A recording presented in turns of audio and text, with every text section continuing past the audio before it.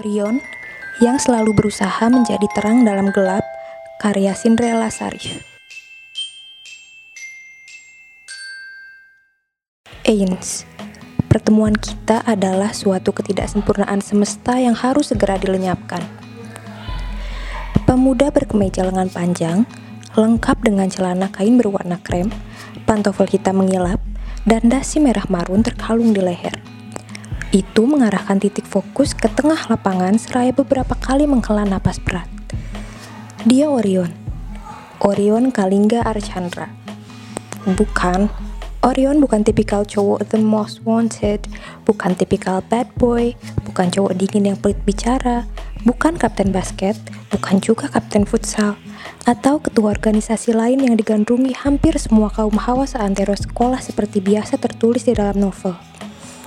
Meski begitu, Orion bukan tipikal cowok kutu buku yang tak memiliki teman, diasingkan karena mengenakan kacamata tebal yang terkesan norak, atau tak pernah bergaul sama sekali. Ya, pemuda itu hanya seorang Orion.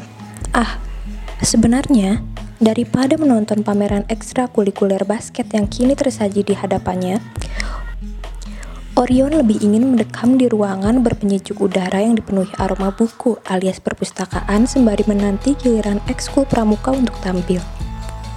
Namun, niatnya tak dapat terlaksana karena kedua sahabatnya terus mendesak agar ia tetap bertahan di pinggir lapangan dan menyaksikan pertandingan basket dadakan tersebut. Orion lantas mengisi rambut hitam pekatnya dengan jemari panjangnya seraya laki-laki mendesah singkat. Pada akhirnya, bibir pemuda itu tetap menyunggingkan senyum ramah.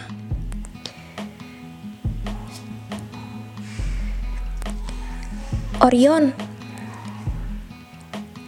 Kepala Orion menoleh ke arah sumber suara. Ia sempat dibuat tertegun oleh pemandangan yang tersungguh di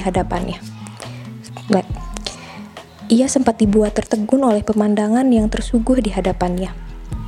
Seorang gadis bertubuh jenjang itu tampak memesona dengan wajah anggunnya. Gadis yang mengenakan seragam khas hari Senin SMA Nusa Cendekia, yaitu kemeja putih lengan panjang dan rok lipit berwarna krem. Aneh deh. Gadis yang mengenakan seragam khas hari Senin SMA Nusa Cendekia. Gadis yang mengenakan seragam khas hari Senin SMA Nusa Gadis yang mengenakan seragam khas dari apa sih atuh tama? Kesel tanda bacanya aneh. Gadis yang mengenakan seragam khas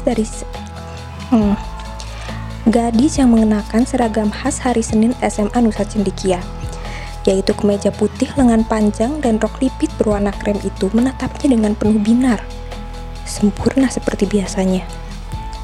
Akan tetapi, kekaguman Orion langsung buyar saat Alfa Damianto, sahabat karibnya, menyikut lengannya dengan keras. Orion, disapa sapa balik coba, kata Alvan yang kemudian diangguki anak lain yang memakai name tag Auriga Alvarizi. Iya. Hai Ilona, long time no see ya. Gadis yang disapa balik itu terkekeh kecil dengan wajah merona, membuat Orion ikut menyunggingkan senyuman. Iya, selama libur kamu gak pernah ada kabar sama sekali sih. Hilang gitu aja. Ilona Yasmin Wigel. Gadis berdarah campuran Indonesia-Jerman ini teman sebangku Orion sewaktu kelas 10 dulu. Seperti diketahui, SMA Nusa Cendekia alias Nuski menerapkan sistem pembagian jurusan sejak kelas 10. Artinya, Ilona pernah berada di jurusan yang sama dengan Orion, yaitu bahasa. Namun di tengah perjalanan, Ilona merasa berada di jalur yang salah sehingga akhirnya memutuskan untuk pindah jurusan. Sifat Ilona yang ceria, murah senyum, dan lemah lembut berhasil membuat Orion menyukainya. Namun sayang beribu sayang, ia tidak pernah memiliki cukup keberanian untuk mengungkapkan perasaan pada gadis berkulit putih bersih itu. Alhasil, Orion hanya bisa terus mengagumi Ilona tanpa berani mengambil tindakan apapun.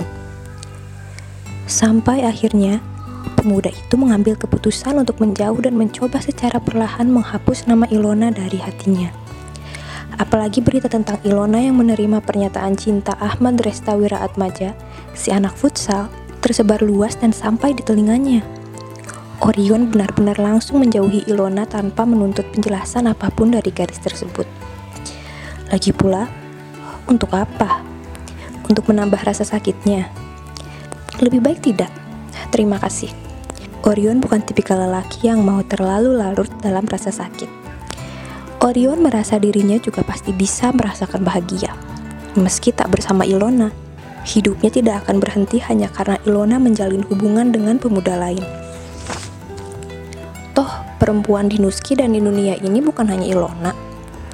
Jadi Orion merasa wajar-wajar saja, meski hatinya sakit. Bagaimanapun, menurut Orion, masa mudanya tak akan berwarna jika ia belum merasakan kecewa. Orion!